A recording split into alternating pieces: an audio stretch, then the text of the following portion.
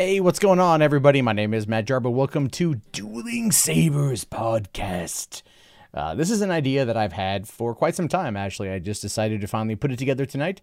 This being the first weekend of August 2018. I thought, what a good time to start something new. As if I don't have enough on my plate as it is, why not spend a little bit of time and discuss Star Wars, discuss what's going on, right? I talk about it a lot in videos on this channel, and oftentimes I feel that I'm coming at it from like a super negative space, right? I'm always coming at it from this be critical of everything, which there's nothing wrong with that ultimately. But when I reflect upon where I stand in regards to this particular fandom, I realize that I would rather spend my time, I'd rather spend my energy, the year and a half we have till episode 9, talking about the good, fun stuff with Star Wars. And look, the thing is, this podcast, while there's a lot going on in this episode, may not always have a lot that's going to be happening week to week, because I honest to God don't know.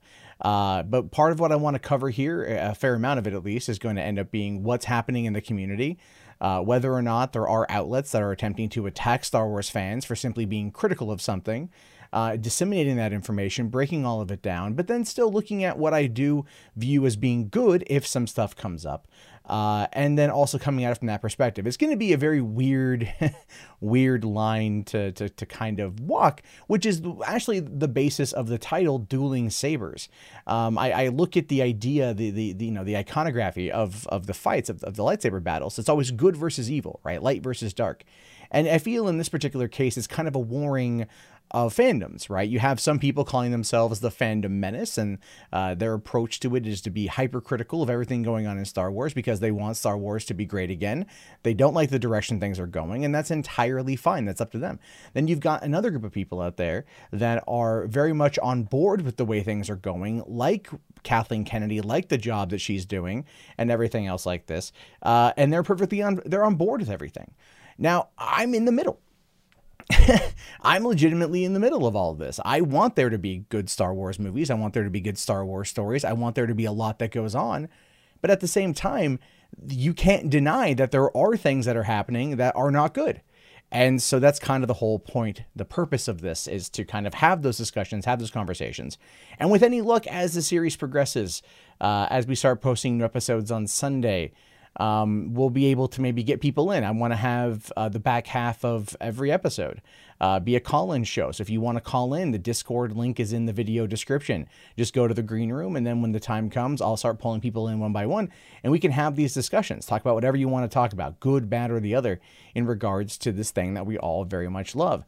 But in the meantime, I have actually found a selection of around like 6 different stories as to what's going on in regards to Star Wars, and I want to start off tonight by talking about the Disney streaming service. Now, the Disney streaming service, Disney Direct as it's called, ran into a bit of a snafu this week. It ran into a pretty decent sized snafu because they're getting ready to launch this next year. They just got the shareholder rights. Or the shareholders voted to basically go ahead with the acquisition of 20th Century Fox's entertainment assets, but it still boils down to one key factor. Will they be able to get their hands on the rights to the original trilogy in terms of television and streaming? And no. No, they're not. No, they're not able to. According to this article here on IndieWire, Star Wars won't be on Disney's streaming service until 2024. It says here that the force isn't strong with this one. We've known that for quite some time, but now Disney is no longer content to let Netflix stream its movies and will be launching an unnamed streaming service for its own to compete. And well, no, it's called Disney Direct. That's just as it is. Now, it says here, as noted by Bloomberg, for instance, Disney unsuccessfully attempted to require the TV rights to Star Wars from Turner Broadcasting, and it won't be, episodes 1 through 6 won't be available until 2024. Now, the thing is, that's 6 years away from now, and that's gotta hurt. That's gotta really hurt Disney. They were banking on this being a thing. They were banking on this being something they could bring to the streaming service as just another aspect of Star Wars in order to use as a way to sell this to you, which you already know people are going to buy it anyway, because it's not just Disney. It's not just Star Wars. It's going to be all the Marvel, all the Disney stuff. It's like there's a lot of incentive to jump down this particular rabbit hole. But when it comes to the Star Wars fan base as a whole, yeah, they're gonna want them on there, right? They're gonna definitely want them on there. But apparently, 2024, man, that's a long ways away. That's a long ways away. Now, it says here, Turner, whose main cable networks are TBS and TNT, can exclusively air the 3 main trilogies and standalone entries on the small screen and online for another 6 years. Or I should say the 2 main trilogies and standalone films, I guess. The company would want financial considerations and programming to replace the lost films. But the talks haven't advanced further, according to Bloomberg News. So basically, they want, like, it's a quid pro quo situation. Like, what do you got that you can give us that's going to end up being good? What can you give us? What kind of payment can you toss out to us that's going to end up making us want to work with you? And so far, Disney is kind of like, shit. What do we got? What do they got? I mean, really. TBS and TNT, you know, they license a lot of programs, they license a lot of movies, but according to the article here, they paid about $275 million to the rights to Star Wars in 2016, which was before Disney finished plans for its own streaming service. So yeah, they've definitely they paid a pretty penny. They paid a pretty ass penny for this. Now I'm kind of wondering if Disney is going to end up finding a way to combat it, right? If they're going to find a way to argue or just break contract and go, look, we'll pay you back the $275 million. They're forking out $71.3 billion for this acquisition of these entertainment assets. What's another 300 million? But they should be able to offer TBS and TNT something, right? Something. But at the same time, this is Star Wars. So whatever it is that they're going to want to use, they're not going to be able to use. They're not going to be able to give them anything else unless it's like Pixar films or something. But that's going to be a main draw to this Disney Direct streaming service. So my question ultimately boils down to, what's Disney going to do? Are they going to pay out the money for financial considerations? Is TBS and TNT going to play hardball because they've literally got Disney backed into a corner, backed over a barrel? And I believe the answer to that is yes. Because if I recall correctly, aren't TBS and TNT, aren't they a Time Warner company? Isn't that owned by AT&T? And isn't AT&T getting kind of hosed by the Trump administration? The DOJ are trying to step in to block that particular acquisition. Or no, they're part of the same. They're going to be part of the same company. So who knows? Maybe they want to play a little game of themselves. Now, what I wouldn't be surprised at, if it were me wanting to get Star Wars back, if it were me, and I'm kind of an asshole like this, I would sit there and I would basically say, like, I'd hire some PIs to go and I'd dig into some Turner executives and be like, find me something I can use. I'm obviously joking on that one, but it almost feels like Iger is all like, this is kind of the last thing. You know, I mean, they took the $275 million in 2016, which makes very little sense to me in regards to the amount of money that Star Wars, I mean, $275 million for the first 6 films feels like a paltry number, considering the fact that in 2015 they grossed $2 billion off of The Force Awakens, and they grossed over $1 billion, 1.1, I think 1.15 or something, or 1.05, I think, for Rogue One. So I mean, $275 million doesn't seem like a lot of money to me. It does not seem like a lot of money at all. But at the same time, who knows? Turner can walk away from this with a pretty good amount of money. So if it all of a sudden changes, if it all of a sudden becomes something a little bit different, if it all of a sudden becomes, this deal kind of opens itself up and it's a good manageable number for Disney, someone somewhere has got some dirt, and someone somewhere is leveraging it like a motherfucker. And honestly, I don't blame them. This is Star Wars we're talking about here. People gonna die. But let's talk about Donnie Yen from Rogue One. Now, in this new interview here over on Gizmodo, it was reported on Gizmodo, but it says here that Donnie Yen has some insight into why Star Wars doesn't do well in China. Now, ultimately, this is information that I think most of us out there relatively already know. I think most of us out there already know how bad things are when it comes to China and Star Wars. But it is good to get that reaffirmed by an actor who clearly has a foothold there and understands the culture, because then it kind of it might dissuade some people in the media that oftentimes like to argue that certain toxic fans don't go see these movies and therefore whatever. And the reason why I bring this up is because when Black Panther came out back in February, there was a story about how in the Chinese markets they were saying the movie was too black. There are reviews saying that the movie was too black, and they're giving it 1-star reviews. And here in America, culture warriors took that and they were going like, whoa, these Chinese people, they are racist, man. They are racist. And the truth of the matter is, it had everything to do with essentially the 3D projectors and the bulbs and the fact that the movie was too dark. Literally, when they said the movie's too black, they were referring to it being too dark of a bulb, not that the characters held within were too black. It's a movie called Black Panther. It's literally got 99.8% black people in it. This is not going to be something that I believe Chinese people are going to be like, oh shit. But anyway, in a recent interview with Joe Blow, Yen was asked about the fate of the Star Wars franchise in China, which has fared on average very, very much worse than other major marketplaces. Now he says, yeah, and that's unfortunate. Chinese audiences didn't grow up with Star Wars culture, so it didn't work. Marvel is a lot easier to understand. Star Wars, however, there's a whole universe out there. Marvel, from the costumes to the music to the idols to the stars, is much easier to close the gap between the film and the audience, which is one of the reasons why these movies have just universal appeal across the board. One of the reasons why films like Avengers Infinity War will gross $2 billion pretty easily. One of the reasons why Black Panther will gross $1.3 billion. In fact, that movie just crossed over $700 million in the United States, making it the number 3 movie of all time to ever reach that type of that astronomically high number. So yeah, Marvel characters, these kind of characters are easy to understand and they translate very, very, very well. Star Wars with the mythology and everything else, not so much. And at least Donnie Yen is opening up about that to a much broader audience to maybe help them understand why it's kind of a Western thing. It goes on to say here that the problem is a mixture of cultural cash and narrative and stylistic accessibility.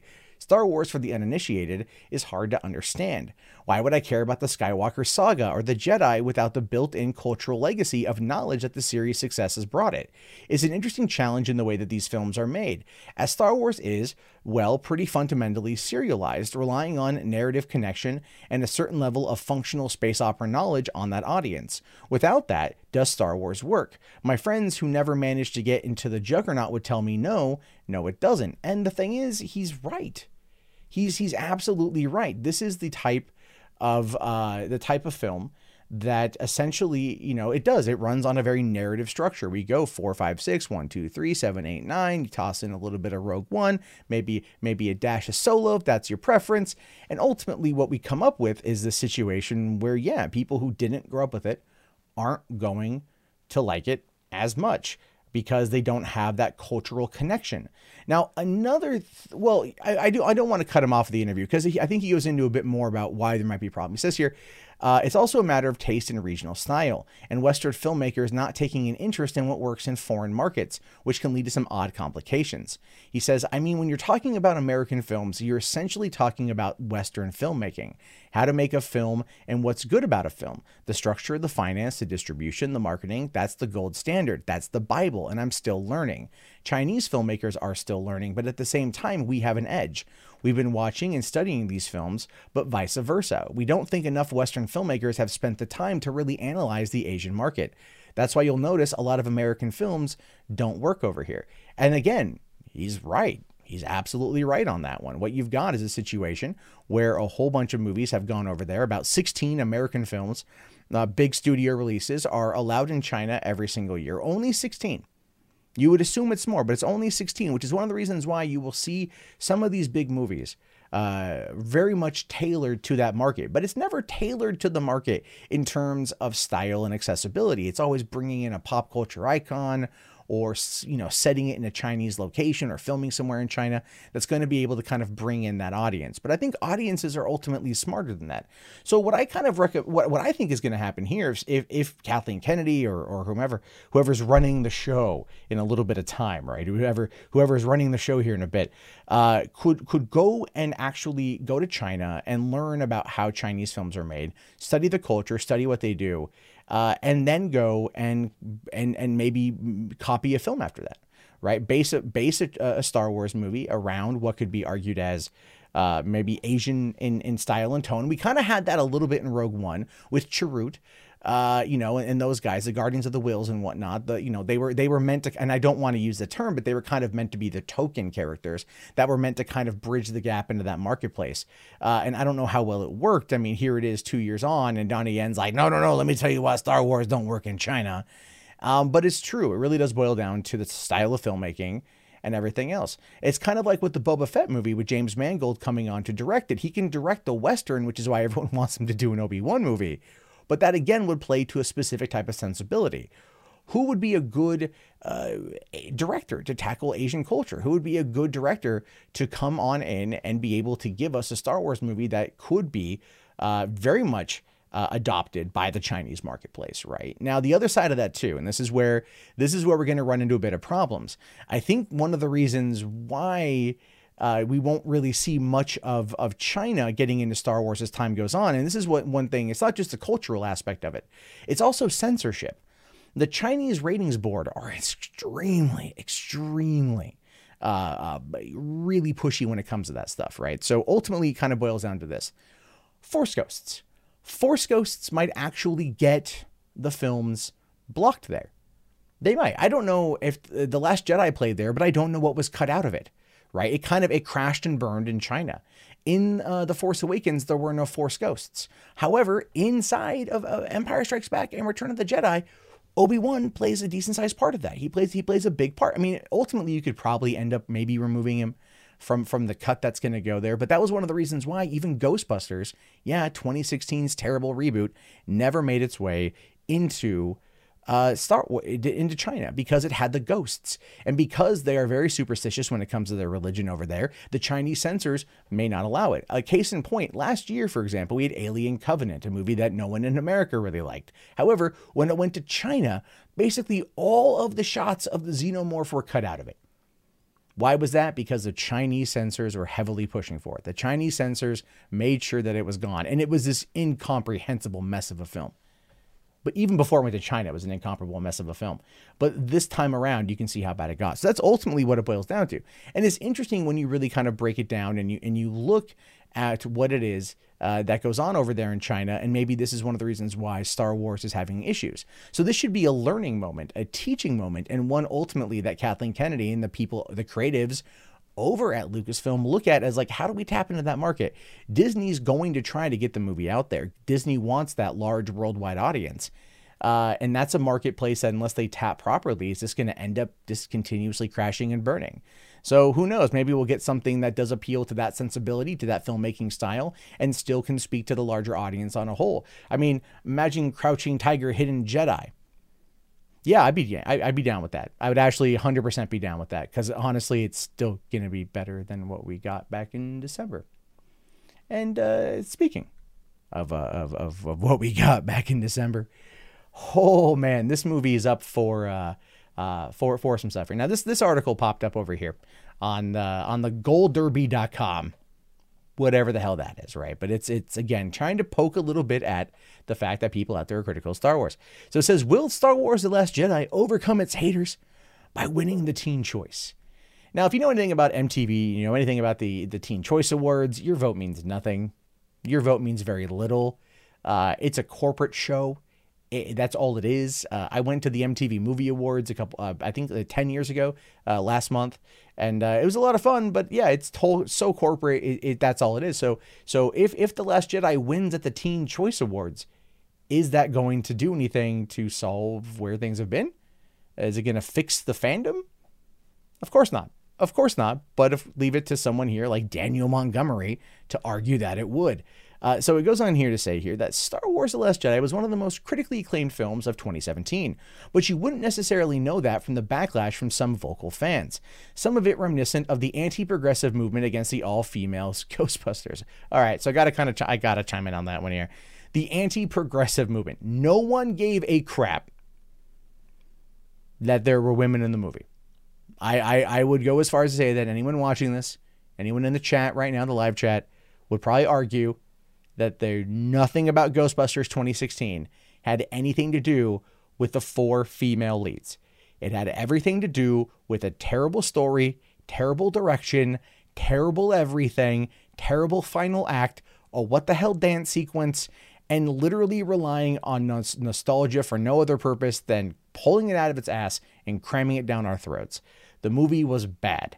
Had nothing to do with being anti-progressive, had nothing to do with anything other than just it was a bad movie. But see, this is how they co-opt it. This is how the author of this piece co-opts it. This guy is going like, well, we know. The movie wasn't very good, so we got to say that they didn't like it. It was just the MRAs ran it out of town, as if there are that many of them. People just didn't care. And the people who don't like The Last Jedi actually do care. There's a difference. There's a huge difference there. Now, it says here, co-star Kelly Marie Tran, who is of Vietnamese descent, was driven off social media after months of harassment. But the blockbuster could get its revenge by winning the Choice Fantasy Movie at the fan-voted Teen Choice Awards. Okay. So, for one, it sucks Kelly Marie Tran left social media. I think everyone out there agrees on that one. Two, winning Choice Fantasy Movie isn't necessarily going to end up solving or changing anything. So I think that's kind of this is a reach. All right. It's definitely a reach. Same way as me saying that Solo, if it gets 50 million in home video sales, is a reach to make it profitable. I'm going to hold on to that one though, because that seems like at least a legitimate goal. Right? That's a legitimate goal to have at this point in time. Not just trying to chalk it up to this.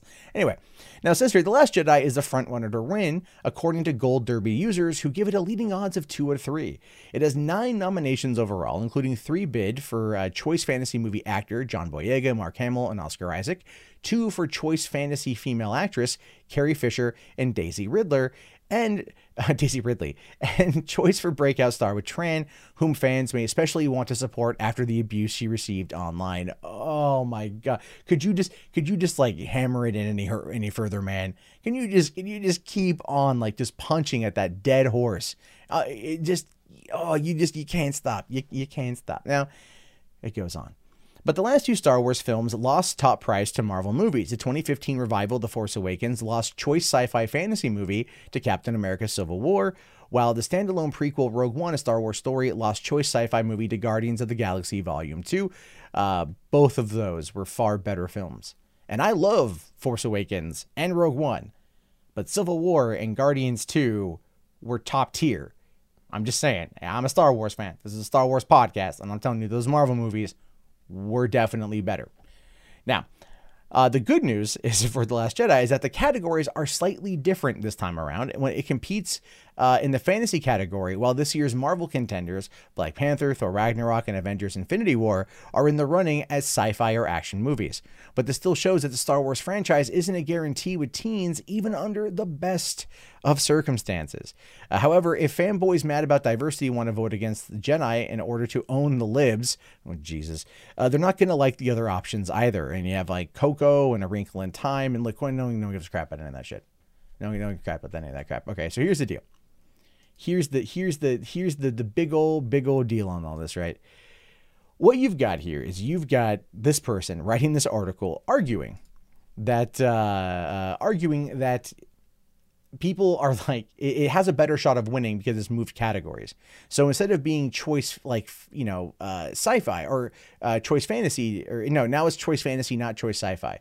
So it almost feels like MTV moved The Last Jedi to a wholly different category in order to pad the deck against it, right? In order to pad the deck for The Last Jedi to win.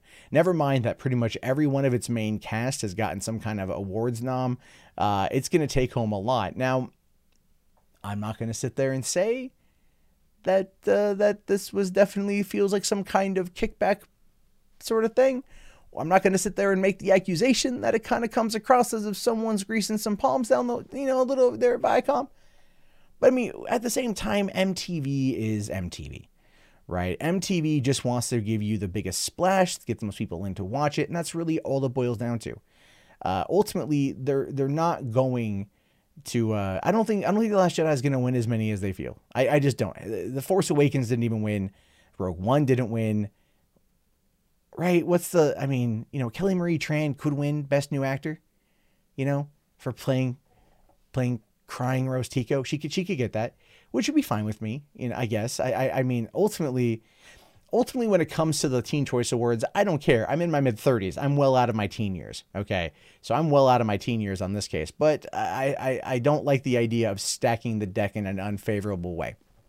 And that's kind of what this particular scenario argues, right? It kind of argues here. I don't know. I just not really digging it. So let's talk about the Revenge of the Incels. Do you guys know about this one at all? You guys heard about this one? This is the thing. This popped up the other day. It's a 15-minute, 23-second short film that basically mimics Rian Johnson's Brick. It's a parody of Brick. And obviously, based upon the title, you can tell that they're making fun of Star Wars: The Last Jedi critics. It goes about as well as can be expected. Now, I watched it. It's relatively harmless. They don't sit there and make any direct attack against anybody specifically. You bring up the movie here, you just kind of, look at it. It looks, this is Rian Johnson in the vein of Joseph Gordon-Levitt, and he is sitting there looking at the body of Kelly Marie Tran as she's, very much dead on outside of a water. For some reason she quit social media and she died, and that's where he's at. And he ends up going to school, you get this here where people drop a lightsaber and they say, we're gonna remake The Last Jedi because it sucked, but we're gonna do it without Rose. Okay. Oh, so they're gonna go and remake the movie without Rose Tico. And then he goes through the process of sitting here talking with small 8 J.J. Abrams. And he meets, this apparently right here is, this is these people here. That's apparently the girl in the black jacket here. This is supposed to be Daisy Ridley. However, that's not even remotely discussed. He goes and he meets with Kathleen Kennedy, who, in very odd sense, she fires this guy with the glasses right here. She just goes, she looks at him, she's like, you're fired. She's a high schooler. And this quite literally looks like the teacher who let them use the stage, getting kind of cucked on screen, and he goes through the whole thing where, he's talking with Kelly Marie Tran. This is before she goes missing and, trying to figure out what happened to her. And then of course he ends up coming over here and meeting the bad guys who are remaking the movie. And of course they get into it with each other because they can't decide over who to shit on more in this film, right? The dude in the black here wants to get rid of Canto Bight, but he wants to leave in Captain Phasma, while homeboy here in the white just doesn't like her at all. And he's clearly the raging MRA or the raging incel. And the whole thing is stupid. It's again, harmless, but stupid, and not. And this is the worst. The worst. Okay, when I say harmless, I mean like they had obviously the parody in mind. They're trying to do. They're trying to write this thing. They shot it. They edited it. And I'm giving them credit in that particular regard. I'm giving them credit there, simply because. Okay, fine. It's kind of cute, harmless, but whatever. Then it gets to the end, and this makes no damn sense because you got Broom Boy. Okay. And you got Broom Boy and he's out there, sweeping. He's at a karate dojo. And then this girl comes over to him and she sends him off away. And then she looks up at this guy and it's this girl right here. And then she just looks at the camera and she says, I'm a girl and I'm a Muslim. And then it cuts to credits. Like, what? Like, what? What does any of that mean? Like, what does it mean? I'm watching it and I just kind of stopped dead in my tracks and I'm like, what does it even mean? Right? Like double rainbow. What? I don't get it. Now, I mean, I ultimately get it. I get what they're trying to do here. They're trying to, talk about the diversity aspect of Star Wars. They're trying to talk about the, parody, the backlash Kelly Marie Tran got, even though the only person to come out and take any kind of responsibility for it was that down with Disney and the fandom thing, whatever the hell it is. Ultimately, though, I mean, as a person who's on social media all the time, I can understand when people want to walk away from it. I get that. But why they cut to a girl who just says, I'm a girl and I'm Muslim? It's like, is that a message drop? Is she just like dropping the mic at the end there? But for what purpose? Right? I mean, wouldn't that be better served for like a fan film about maybe a backlash to like was it a Miss Marvel character movie or something? I got no idea. It just made no sense to me. And ultimately kind of delineated and ruined the message. Because if the message is to make fun of people who are trying to go out there and criticize The Last Jedi and the incel, so to speak, which again is such a misnomer when it comes to people who are critical of the film, to put in an attack like that at the end, or not even an attack like that, but put in a thing like that at the end, it just kind of, it says that you're just shoehorning a political message, which, let's be fair, that's all Canto Bight was, right? That's all it really was. It was, again, as I'd like to point out, Canto Bight was a 20-minute long PETA ad for floppy-eared dog horses. It was an anti-war ad talking about the profiteering on both sides, businessmen who profiteer off both sides, which actually, to be fair, that was a legitimately interesting plot thread that could have been explored further and it had been given more time. But instead we have this breakout sequence, casino destruction sequence that costs who knows how many millions of dollars for Disney. It's still at the end to basically have Rose Tico look at the camera and just go, message, right? Just kind of dumb. But again, as I like to point out, they overlooked the whole child slavery thing.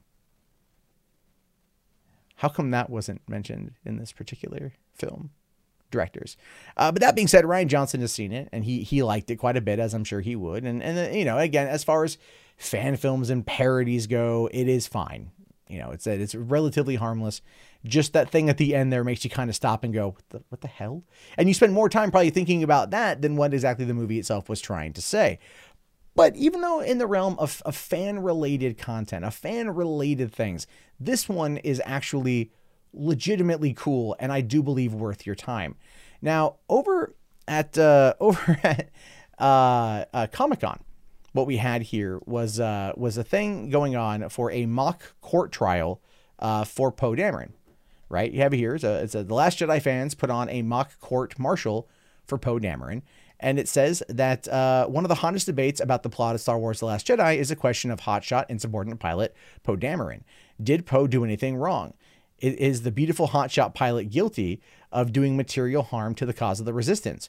Or did he do what any reasonable hero would have done in the situation? A group of amazing fans have decided to put the debate to rest at the San Diego Comic-Con 2018. The Legal Geeks, in collaboration with the Rebel Legion Sunrider base, answered the questions of Poe Dameron the way that a question would be answered in any orderly military, with a court-martial, featuring a full mock trial complete with cosplaying actors as Poe, Leia, and other Resistance officers. The two groups came together to celebrate the law and get to the bottom of this Poe thing once and for all, and now finally Legal Geeks has posted the entire full panel performance online. And I watched about half of it in preparation for the episode. I was not able to finish, unfortunately, but it's actually really solid. It's actually surprisingly solid for what they were able to do with it. It was a fun listen because they lay out the case. They lay out the case for everything that Poe did in regards to the opening of the movie, taking out the Dreadnought. They talk about the loss of life. They talk about the loss of their army. They talk about the brash actions. They talk about mutiny. They talk about a lot of things. And there's actually a lot of love and care that went into this. And so I'm watching it. I'm like, this is already better than a lot with The Last Jedi, because these people, whether or not, we can disagree about some things on the movie, obviously. This had a lot of love and a lot of care, and it's funny to watch. It's funny to watch them kind of break it down. The actress who played Leia did a pretty good job. The guy who did Poe did a pretty good job. And once we're done recording this, I'm definitely going to go back and finish watching it. So the links for this will be in the video description, but I do recommend checking it out because ultimately, that's cool, man. That's cool that people took the time to answer this question and it didn't boil down to a fight or to an argument. They treated it as straightforward as humanly possible, which adds to the whole LARPing experience. So while it's not the most in-depth thing you'll ever see, and obviously it's done from a Comic-Con, panel, The people took time and care to try to make it as good and as entertaining as they could, with a couple good laughs, a couple good jokes, and a really compelling argument for what would maybe happen once this whole thing was said and done. And then they court-martialed Poe Dameron or Dameron, whatever the hell his name is, for literally everything that he did wrong in The Last Jedi. Because I think if anyone out there is probably the villain of the movie, it's probably him, because he just simply keeps screwing up. And so I recommend it. I recommend checking it out because it's actually pretty solid. So finally today, guys, we're going to talk about this particular article here that is all about Han Solo. Okay, because who doesn't love some Han? Everyone loves some Han, right? In fact, everyone loves Han so much that Empire Magazine, or Empire Online, says that Han Solo voted greatest Star Wars character by Empire readers.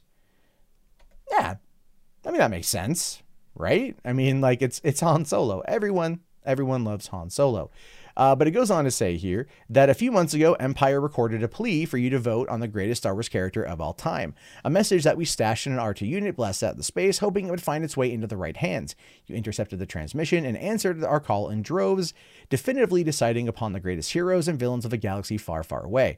So it says here, the Star Wars saga is packed with all sorts of dashing do-gooders and bold baddies, but it's only fitting that the character who soared and smuggled his way to the #1 spot as is a galaxy's greatest rogue, Han Solo, from Harrison Ford's iconic performances in the original trilogy to his glorious return and heart-wrenching demise in The Force Awakens, to Alden Ehrenreich's youthful reinvention in Solo, a Star Wars story. The swaggering space cowboy received more votes than anyone else from George Lucas, from Lucas's sci-fi universe. You love him, and he knows. And the thing is, I think ultimately it would be Han, Leia, it'd be Luke or Leia second or third. I think it'd be tight. I think it depends on the person. For me, it'd be Han, Luke, Leia, Chewie, R2, Vader, C-3PO. Somewhere in there is Wedge Antilles. God damn it. But the thing about this article that I find to be the funniest thing on the planet, though, is because they announced that this won't be coming out for a while. It won't be coming out until the September issue, which is obviously this month. But here's the thing. It says here that the top full 50 list will be revealed in Empire's upcoming issue. But it's fair to say that a lot of people already voted for Han. So they're telling you right off the bat, who's number one? Who's number one, everybody? It's Han Solo. It's Han Solo, everyone. Come out and play.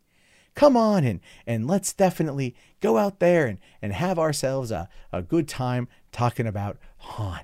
Because we already know he's number one. So fuck everybody else. I just find that to be very weird, very funny, and, well, very Empire Online that's trying to get you in the door to buy the issue to find out who's number 49 to number, or 50 to number 2, because, you know, you give a shit. All right, guys, that wraps up the first episode of Dueling Sabers. My name is Matt Jarbo. Thank you guys very much for listening, and be sure to comment. Check back next Sunday for another episode. If you have submissions, mondaymatt.com/submit is a great way to send me articles, or on Twitter or everywhere else. I'll talk to you guys later. Have yourself a great day, and may the Force be with you.